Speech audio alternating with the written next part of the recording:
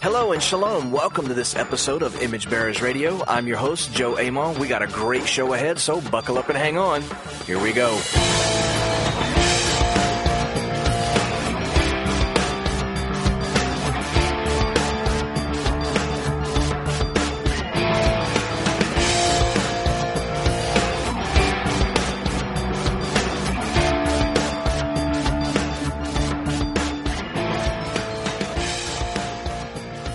So last week, what did we do? What did we do last week? I don't know, I wasn't here. Chapter 21, that's what it was. The triumphal entry, or so-called triumphal entry. We looked at some of the historical events around that. We went through some things in the prophets. We looked at the reason why Yeshua is ultimately going to be crucified is because he goes into the temple, halts the whole show for a few minutes, starts teaching, pronounces some judgment, and they're like, we can't have any more of this guy.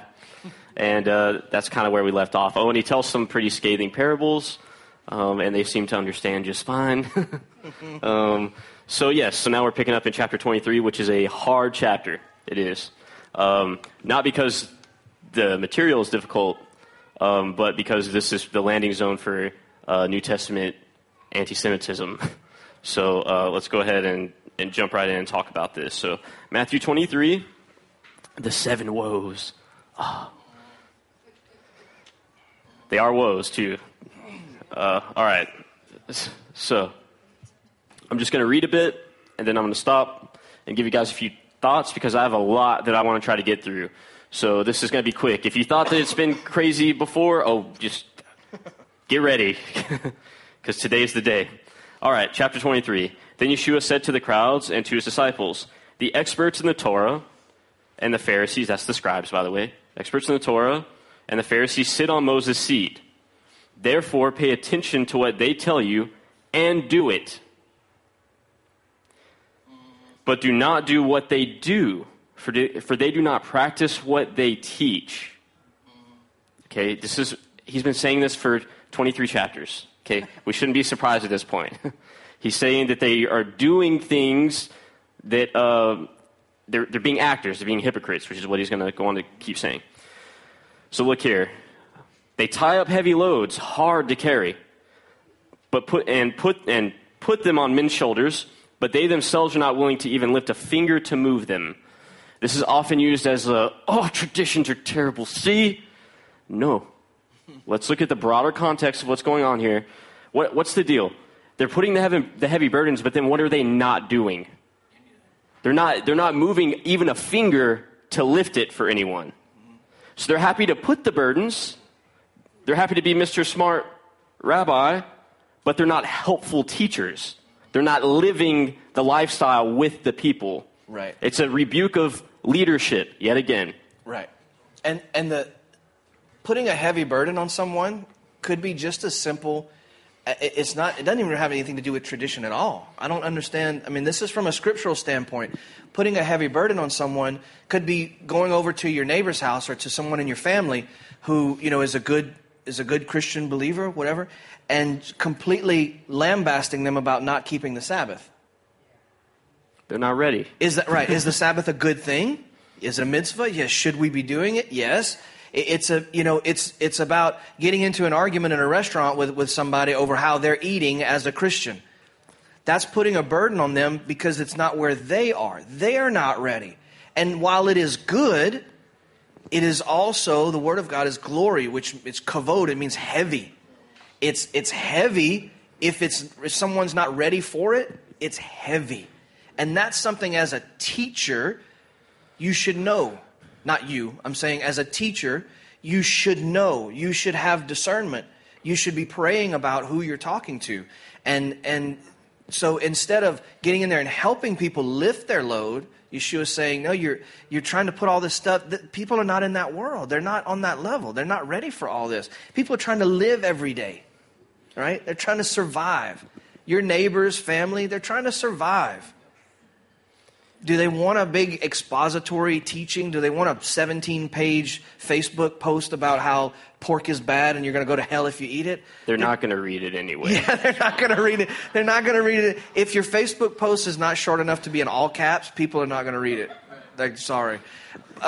They don't need that. They need a helping hand. They need someone to actually tikkun, to help them repair. And what we have to be on guard for, and we'll see it, this is the context of the passage. What we have to be on guard for is to not, a lot of times whenever we first get into this and we're rebuking people for eating unclean and for not keeping the Sabbath and things like that, it's because we want to be right. And we want to be the one with the knowledge. As he says in chapter 23, you love to be called rabbi and get all the good seats and be all chummy with everybody in the city. But that's not what it's about. We have to be on guard to not be that person. It's not about being right. It's about, a lot of times we want to tell people what they're doing wrong, and a lot of times we don't even have a full grasp on how to live it ourselves. Very true. Very true. If you're going to tell it to them, be ready to live it with them. Right. That's the key. Right. Very All right. good. So, verse 5. Let me just say, and by default, if you're not willing to live it and show them what it looks like, keep your mouth shut. Because you'll cause more confusion if you don't know that. Because if you try to be an expert on something to someone, they're going to ask you a question you've never considered. Just wait for it. You ever try explaining something to your children, and you think, "Oh, I got this. Step aside, honey. I got this." And then all of a sudden they hit you with a question you're like, "In all my years, I never thought about it that way." So, by implication, it's about humility, right? And it's about not saying anything, because you don't want to cause confusion in that person. Again, this is all about help and repair. I'm sorry, so go ahead. No, it's okay. That's good. So they do all their deeds to be seen by people. Again, 23 chapters long now. Could he hammer it home anymore? To be seen by people, for they make their phylacteries, their tefillin, wide, and they make their tassels, their tzitzit, long. They love the place of honor at banquets and the best seats in the synagogues, and elaborate greetings in the marketplaces, and to have people call them rabbi. But you are not to be called rabbi, for you have one teacher and you are all brothers. And call no one father on earth, for you have one Father who is in heaven. Nor are you to be called teacher, for you have one teacher, the Messiah. The greatest among you will be your servant. That's the whole point of that little episode there. A lot of people get really bent out of shape about the whole rabbi, teacher, father thing. The point is that the greatest among you has to be the servant. So if you're worried about a title and being looked at as some great, amazing rabbi or teacher, then you don't deserve the title. That's the point. Not that you can't be those things. Right. And not that you can't have the title. But if your kavanah, if your intention is to do these things for the title, that's where the issue comes in. And whoever exalts himself will be humbled, and whoever humbles himself will be exalted. He's said that before in this gospel. Okay, so here we go. We're going to get to the woes. So I've already sort of led into this a bit, and by saying, these things that he's getting onto them for, most of us have been guilty of. So I'm going to have you guys do something with me as we read. Every time that it says experts in the law and Pharisees, put your name. I did this a couple weeks ago, and it literally wrecked me. I wept. Seriously.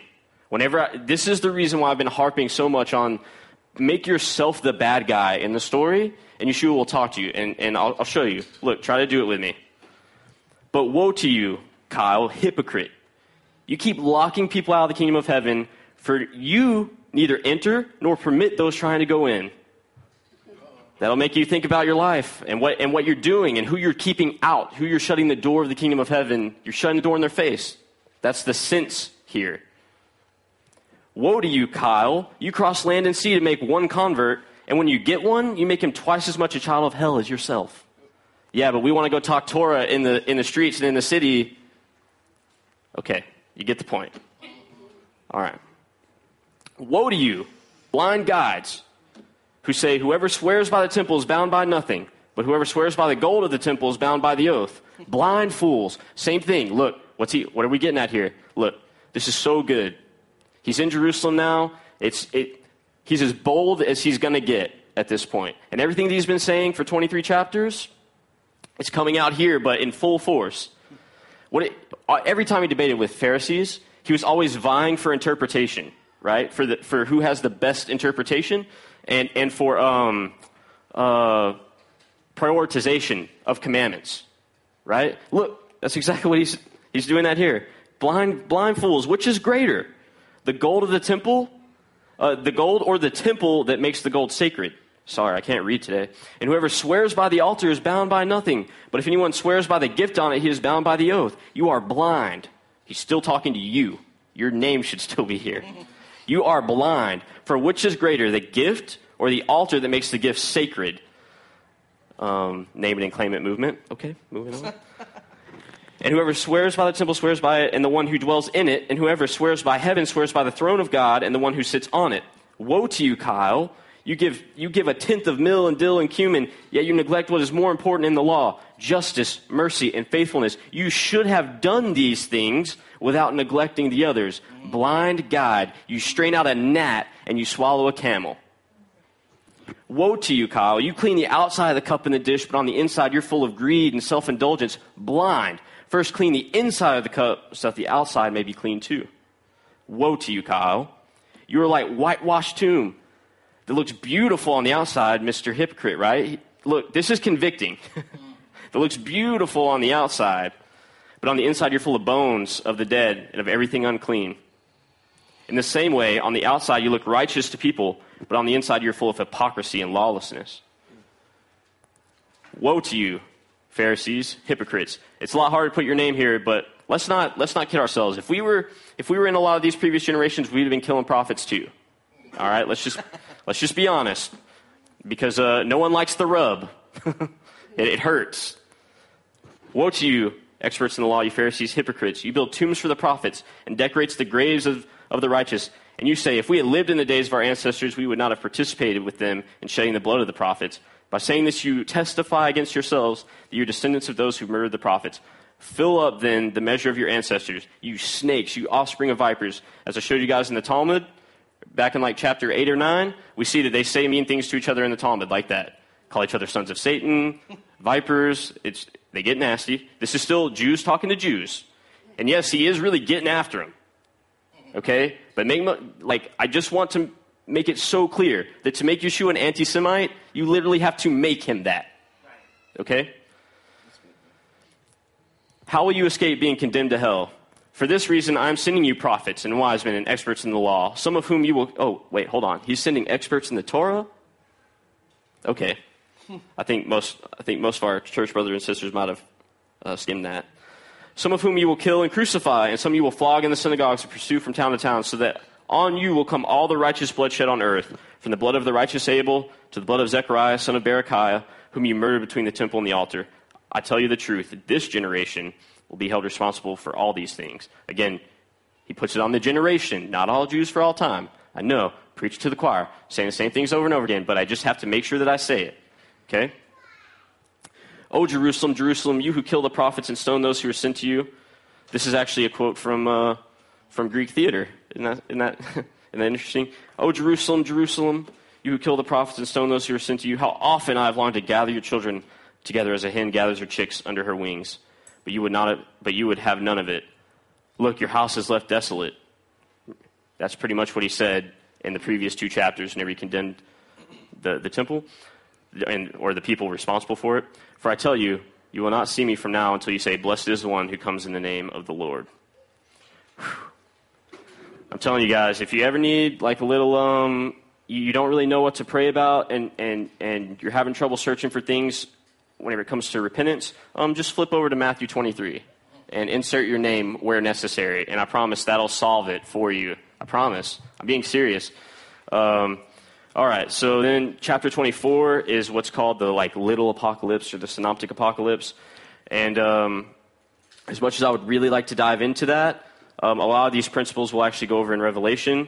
A lot of this is situated within the historical context. He's prophesying the destruction of the temple. Some of it is much later because it doesn't have any historical bearing. It hasn't happened yet.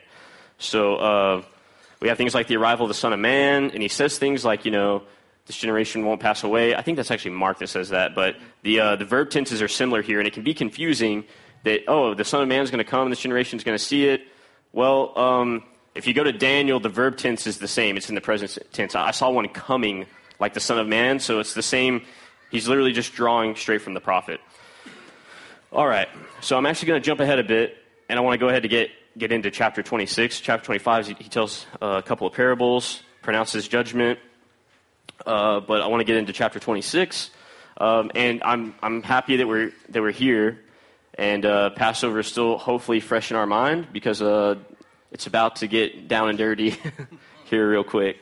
All right, so first thing that I want to do. So here in chapter 26, we see that they're really starting to plot to kill him now. And they get with Judas and come up with the plan to betray him, right? That's at the beginning of the chapter. But then they have the Last Supper, right, which is infamous. But I want to talk about a couple of things. And again, like Joe said, this is a lens. And some of you probably won't know what I'm talking about here in just a minute, and that's okay. Just bear with me, and then at the end you'll be like, oh, I see, okay? But I want to talk about the chronology of the Passion Week, okay? Because whenever we first get into Torah, we first start studying the festivals, I think we get things a little bit, we lose our priority a bit. And not only that, I think that, in my opinion, again, this is all lens, and this is just another option for a chronology, not that anybody needs one. But I'm going to talk about why I think this option is really good, because it retells the biblical story. Okay, so the first thing I really want to tackle, and I tackled it several chapters back, is this issue of the sign of Jonah, right? Because that's the thing. 3 days and 3 nights in the belly of the whale, so will the Son of Man be in the heart of the earth. And can I just go ahead and say and just call everybody out, including myself, who has done it, and so just consider this my public repentance. Whenever we go up to people and we say, like, Einstein couldn't get 3 days and 3 nights from Friday to Sunday, do you know how arrogant and just a jerk you sound, if I can just be frank? Right? They just want to celebrate Easter, man. They just want to say he is risen. Come on. Like, can I just say that's like really, that's not okay. Okay? Doesn't matter if you're right, that's not okay. All right? So some things about the sign of Jonah. First of all, the scriptures overwhelmingly in the New Testament use on the third day to talk about the resurrection. 13 times. It's a lot of times. Over and over again, on the third day. On the third day. Okay, now some people maybe need to give some context. So for a lot of folks, Friday to Saturday doesn't work, right? Because of 3 days and 3 nights, the sign of Jonah. Friday to Sunday. Friday to Sunday, right. Yeah, Friday to Sunday, because that's not 3 days and 3 nights, right? Okay, so anyway, Scripture uses on the third day, overwhelmingly, 13 times. It uses after 3 days 4 times. So what is it? Is it on the third day? Is it the fourth day? And then this is what really kind of like, this is what really gets me and what caused me to re-examine this. Because not only does this really isn't about the Passion chronology, in my opinion. It's about just misunderstanding the sign of Jonah, in my opinion. The sign of Jonah is mentioned in each of the synoptics. Do you know how many times in all of the synoptic gospels it says 3 days and 3 nights? 1 time. 1 time. Now, that doesn't mean that you disregard something just because it's not used a lot or just because it's used 1 time. But maybe that's an indication that you should look at the data from, a wider scope and try to figure out what's going on. Okay. So, first things first. In my opinion, this is an idiom. There's an idiomatic sense here of 3 days and 3 nights, and I'll tell you what I mean. So I'll use a real-world example first, and then I'll give you some real evidence from the scriptures and from Jewish literature so you can see how Jews reckon time, okay? So if we're having a work day at OAM, I come up here, let's say we get started after lunch sometime. which I know we would usually get started early so we get more work done, but just for the sake of my story and my illustration, just bear with me. So we start after lunch. We really get to work, but because we started after lunch, man, it gets dark, and we have to get all the halogen lights out, and we work a little bit into the night after it gets dark. So then I go home, and my folks ask me, like, so what were you guys up to at the OAM building? Like, what all did you get done? And I could say, this morning and tonight, we worked on X, Y, and Z. So you see what I did there? I just reckoned a day and a night for like half a day. Like, even today, that sort of thing is that's very malleable. Okay? So, a couple of things from the Talmud. I'm looking at the Jerusalem Talmud and the Babylonian Talmud. I'm not looking here for us to get doctrine per se. I'm just going here because this is good historical evidence for this type of thing from the Jewish people. And then we'll look at the scriptures. We'll go to the scriptures for scriptural evidence, because I know for a lot of people that's the cold case. And it is for me too, to be honest. So this is from the Jerusalem Talmud. It has been taught by Rav Eliezer ben Azariah, who says a day and a night constitute a span, an onah, that's a technical term. And part of a span is equivalent to the whole of it. Do you see there? So a part of the day, the reckoning, the span, is equivalent to the whole of it.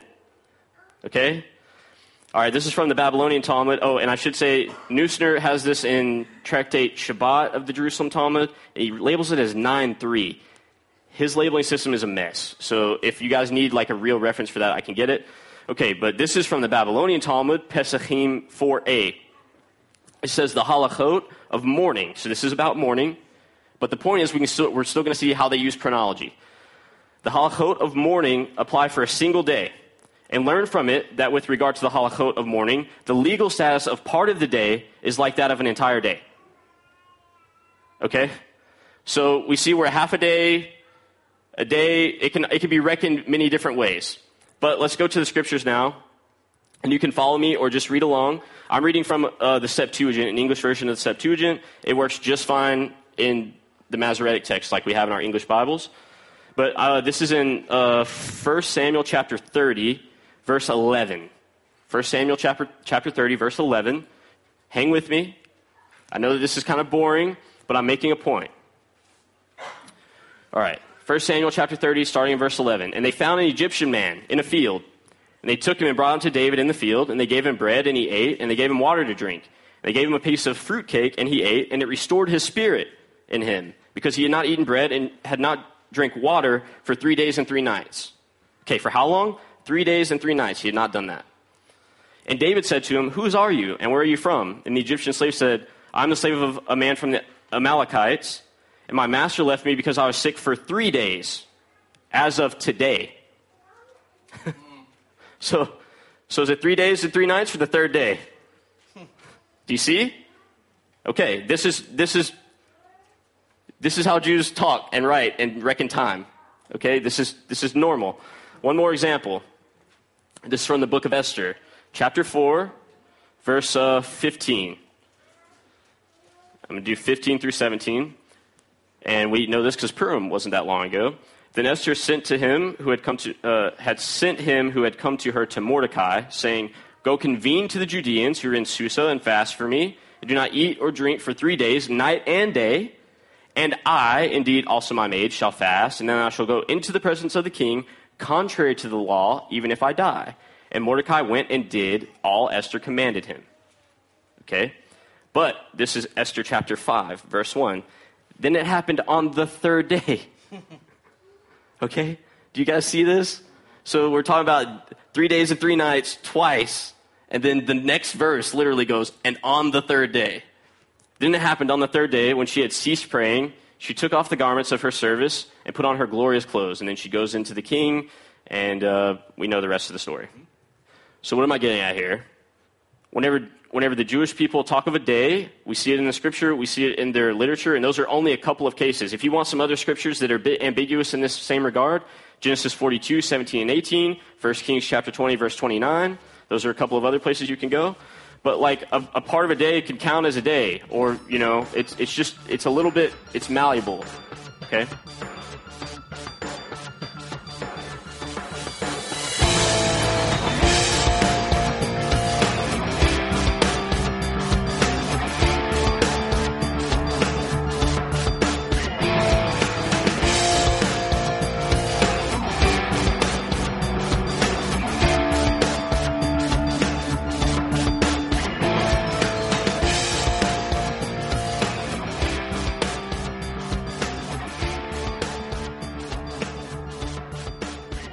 So even if you don't agree with me, and it has to be 3 days and 3 nights, that's fine.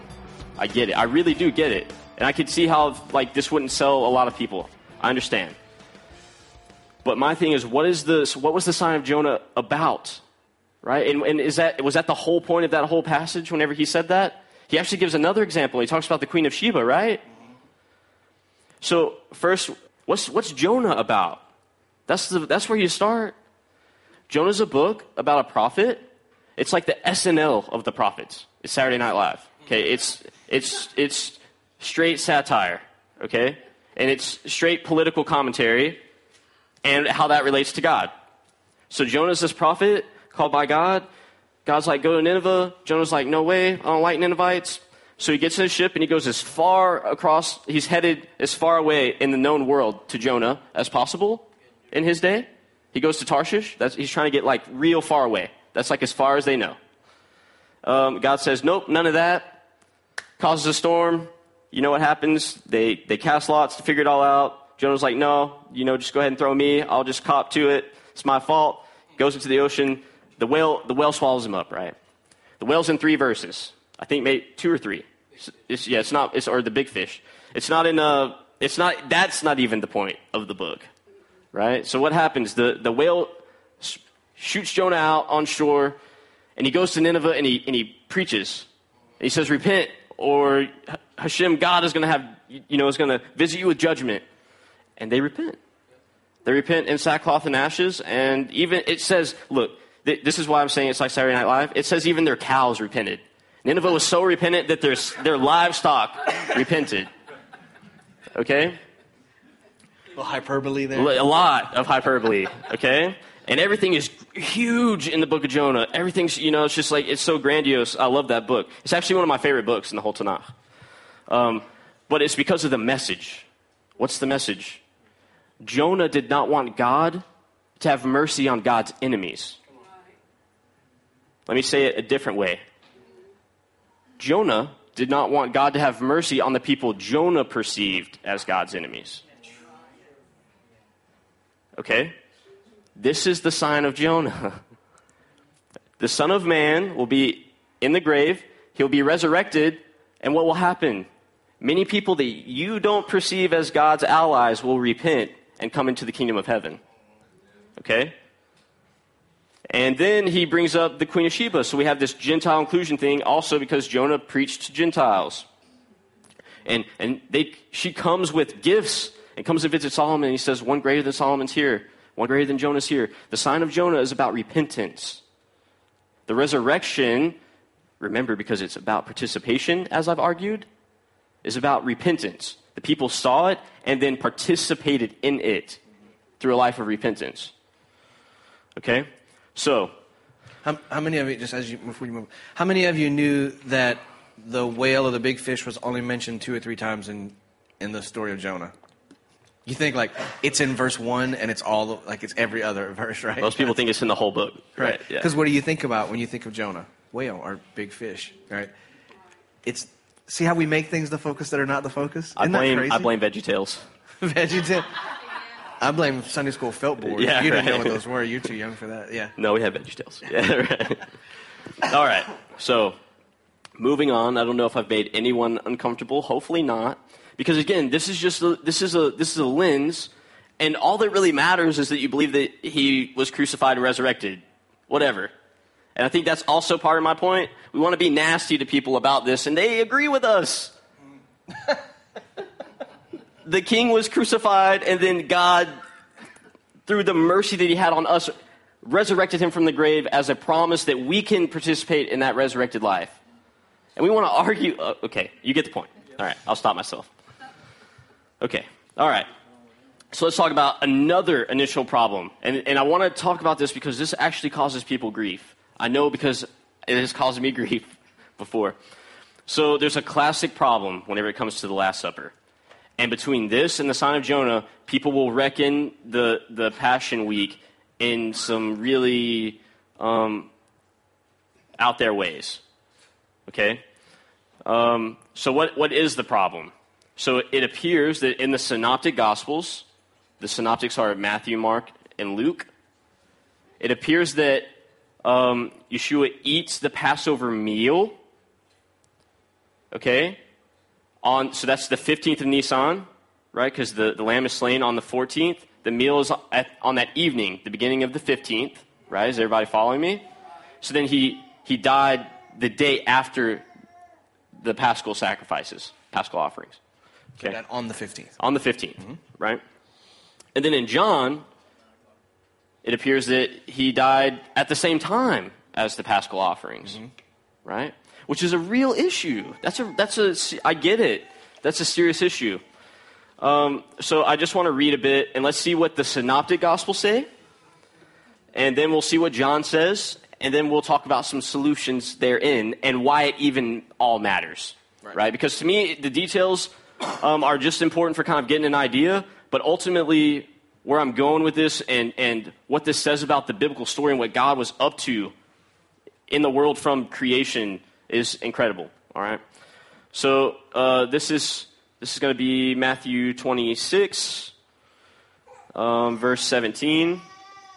Now on the first day of the Feast of Unleavened Bread, the disciples came to Yeshua and said, "Where do you want us to prepare for you to eat the Passover?" Again, I don't think it could get more clear, in my opinion, because I know a lot of people say, well, like, it wasn't really a Passover, but I'll get to that in a second. So where do you want us to prepare for you to eat the Passover? Okay, they're going to eat it. They're going to eat the lamb, okay?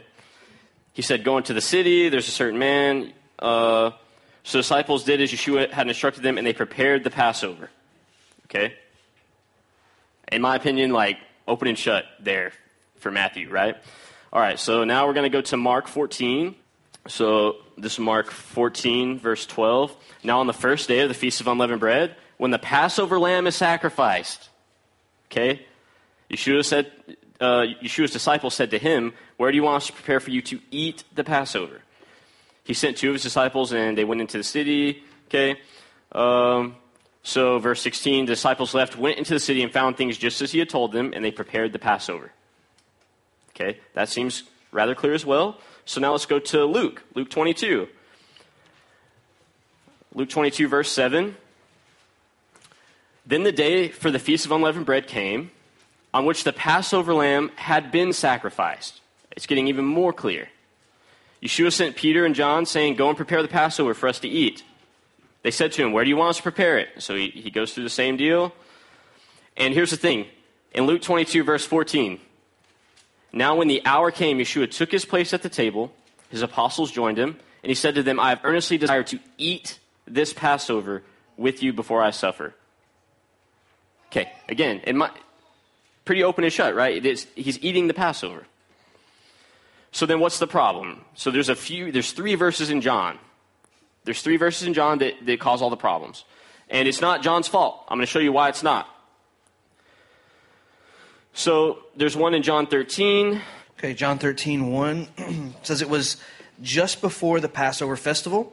Yeshua knew that his hour had come for him to leave this world and go to the Father. Having loved his own who were in the world, he loved them to the end. Okay, so John says they're going up to Jerusalem, but it's just before the Passover. Right? Is everybody tracking? So the synoptics seem to be saying that they ate the Passover at the time after it was sacrificed, when it was supposed to be eaten, right? And so John seems to be saying that it was before that, right? So John 18:28, if you don't mind.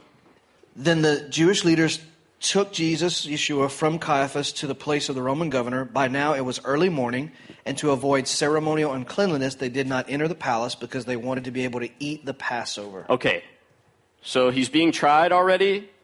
He's going to be crucified, and John 18 here is saying that they didn't want to go because they didn't want to become ritually unclean so that they could eat the Passover, right? All right, and then there's one more. John 19, verse 31.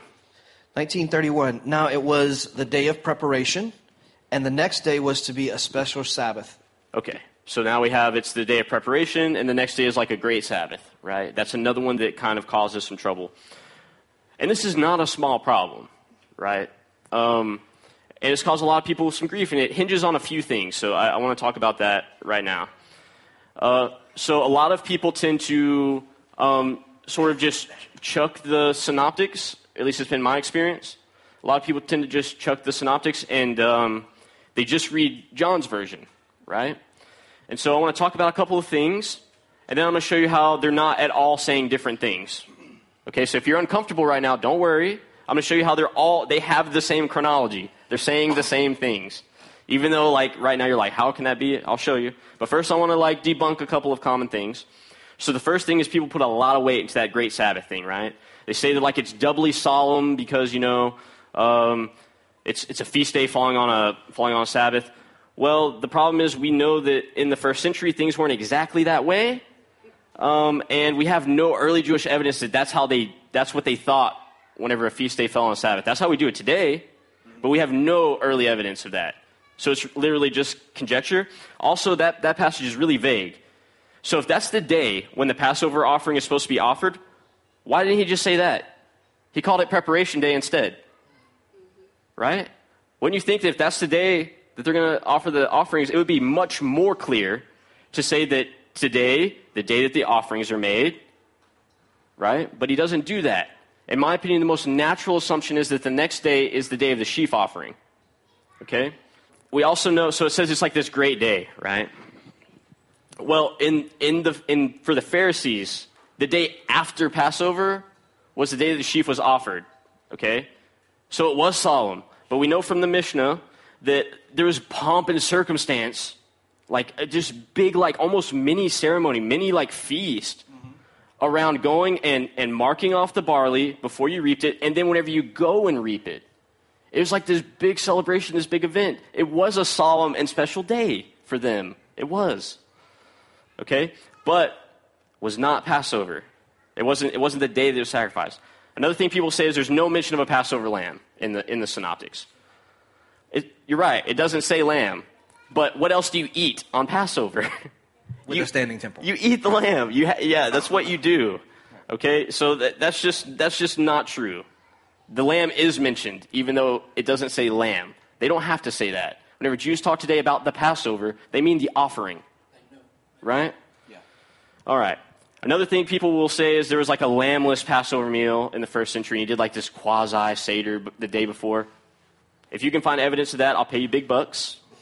That doesn't exist.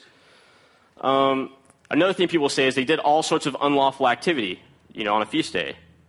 So because they're purchasing things and they're having to take Yeshua down from the cross and do, all that stuff. That could be considered work, per se. The problem is that in Exodus 20, whenever the Shabbat is, like laws of the Shabbat are first instituted, like no work at all is allowed on the Shabbat. Like none. That's ground zero. You don't work at all. That's what Shabbat is. However, if you go to Leviticus 23, same prohibition for the weekly Sabbath, you don't work at all. Okay? But then verses 6 and 7, whenever it comes to unleavened bread, those high Sabbaths, it just says don't do occupational work. Right? So they everything that they were doing on that day was lawful. They could do it. And I have evidence. First of all, I should say that if one thing we do know the most of from rabbinic writings is what they constituted as work or not on Sabbaths and feast days. We have every argument imaginable. Okay? Joseph of Arimathea gets the shroud, right? He gets the shroud, but this is in Mishnah Shabbat. They may wait nightfall at the Sabbath limit to see the business of the reception of the bride, talking about the Sabbath, of the burial of a corpse, to fetch its coffin and wrappings. So no, that's not about the Sabbath, sorry. That is about a literal bride. So this still is saying the limit of the Sabbath. You have to wait till the sunset on the Sabbath, it's over, but the Sabbath is in view. You can go obtain what you need for the dead. Okay, one more though. So for the ointments here that the ladies get to embalm his body, this is from Mishnah Shabbat 23:5. On the Sabbath, they may make ready all that is needful for the dead to anoint it and wash it, provided they do not move any member of it, right? So, another problem we have, Simon coming from the field, Appa Agru, right? So some people say oh look, Simon of Cyrene, the one who carried the cross with him, was working. He's coming up from the field. No work is implied. It just says he comes up from the field. That's all it says. Plus this is 9 in the morning. You're not leaving work at 9 in the morning, okay? There's a few other things. Some people say there's improbabilities of trials on a feast day, except that if you go to the Tosefta, false prophets, which is part of the legal case by the Jewish leaders against him, is that he was blaspheming. He's a false prophet. They can be put to death on a feast day. This is from the Tosefta Sanhedrin: a rebellious or incorrigible son, a defiant elder, one who leads people astray to worship idols, one who leads a town to apostasy, a false prophet, a perjured witness, so on and so forth. They bring them to the court in Jerusalem, keep them until the festival, and they put them to death on the festival, as it is said, and all people shall hear and fear and do no more presumptuously. And what better way for all the people to hear and fear Right. than on a feast day when everybody's there? Right. So what's going on not just in the first century, even still today? If you read a lot of Jewish writings or listen to enough just Jewish friends or people talk, the word Passover can mean four things. Okay? It can mean the actual lamb, okay, the offering. It can mean the meal that you eat. It can mean the whole week of the festival. So the whole week of unleavened bread. So I'm going to put unleavened bread. So it can refer to the whole week. So all of these can be referred to as Passover. And then the fourth one is all the peace offerings that are offered throughout the week. Okay, so all of this is Passover. So if I say Passover, the burden is yours to figure out which one I mean. Okay? But if you live in a Jewish world, in a Jewish setting, you don't have to try real hard. It becomes really obvious. So, with this in mind, I want to just kind of look at some of that stuff in John again, and I'll go quick. All right, so John 13:1, right? It says, before the feast of the Passover, right? So this is talking about just before the Passover meal. So this is before the meal. The Seder. The Seder, okay? John 19:14, right, where they didn't want to go into the court to become defiled, right, because they wanted to eat the Passover. And I can show you evidence. I won't take the time. I do have it. But they literally referred to the Shlomim for Passover as Pesachim. They referred to it as Passover. So they could eat the Passover, meaning the lamb, or they could eat the Passover, meaning the peace offering. Okay? So whenever they're in the court, or they don't want to go into the court to be defiled, it says because they want to eat the Passover. John means the peace offerings that they're going to be offering. Okay? Because the lamb's already been eaten. The Last Supper already happened. Okay? So John's chronology is the same as the Synoptics. Very good. Okay, one more. The last one. The Friday of Passover week is what's meant by preparation day. Because remember, it can refer to the whole week. Okay? So when he says it was preparation day, it doesn't mean preparation day for the feast. It means preparation day of the week. Right? It was a Friday. Okay? Some people say like, oh, well, the Last Supper in John's Gospel doesn't appear to be a Passover meal. Well, he dips a morsel. Some of your translations might say bread. That it doesn't say bread. It means like mouthful, as in like whenever you dip the bitter herbs. Mm-hmm. Yeah, they recline. Right? It makes sure to let you know that they recline. There's a custom during this time in the first century to give to the poor on a festival. And in John's Gospel, that's what they think Judas is going to do. Mm-hmm. Whenever Yeshua says, go and do what you're going to do, they assume he's going to give to the poor for the feast. And then the last thing is, they're going to they also assumed he was maybe making a last-minute purchase for the feast. Well, that makes no sense if the next day is open for business, if this is before Passover. Does that make sense? So literally, John's Gospel chronology is the same as the Synoptics. He just uses the term Passover in every way imaginable within a span of like 3 chapters. What's the point? That's the thing that I'm trying to get to. So John says it was on a Friday, right? It was a preparation day. And again, this is my opinion. I know I've gone through great pains to try to prove it, but it's because I find it fascinating. And also, I feel like this has just been weaponized. And so I'm just trying to like give some background so people can see, like it's a lot more complicated and there's a lot more going on than what we assume whenever we go like, Einstein couldn't get 3 days and 3 nights out of Friday and Sunday. Come on, man. Like, come on. So if Yeshua is dead on a Friday and he's in the grave for a Saturday, for a Shabbat, he's ceasing, if you will.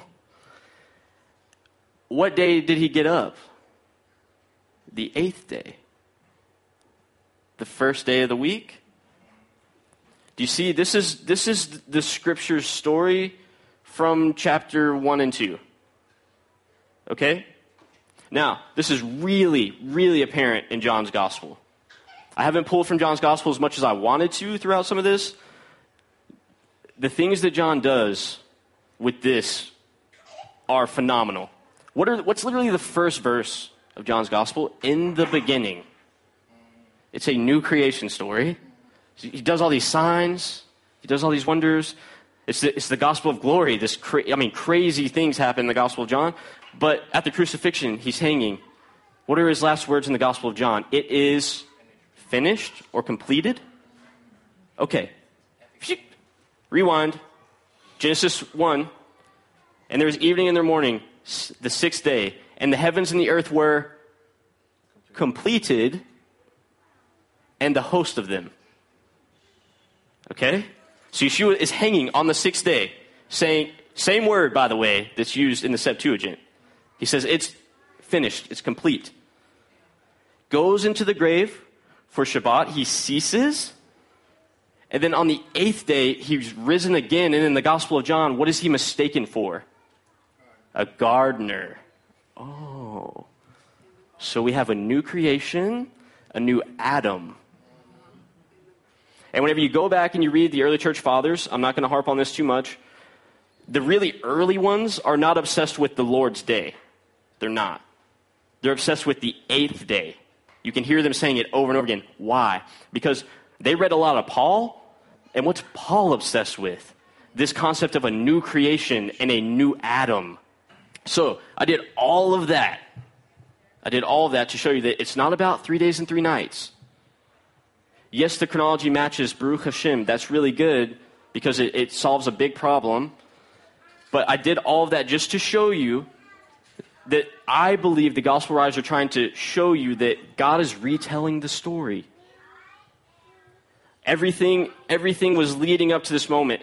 Whenever humanity decided to sin, everything that God did to reach back forward to us culminated in that day. To be honest, I'll just say this. To consider Yeshua as being as militant as I once was about a certain calendar and a certain way of counting Passion Week, to consider Yeshua rising on Sunday hurts my feelings.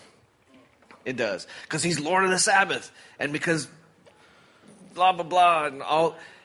Would I rather stick to a reckoning that is Yeshua is the Passover lamb, which Bible never says that. Paul says that Yeshua our Passover, Pascha, which could mean any one of those 4 things. Doesn't have to just be lamb.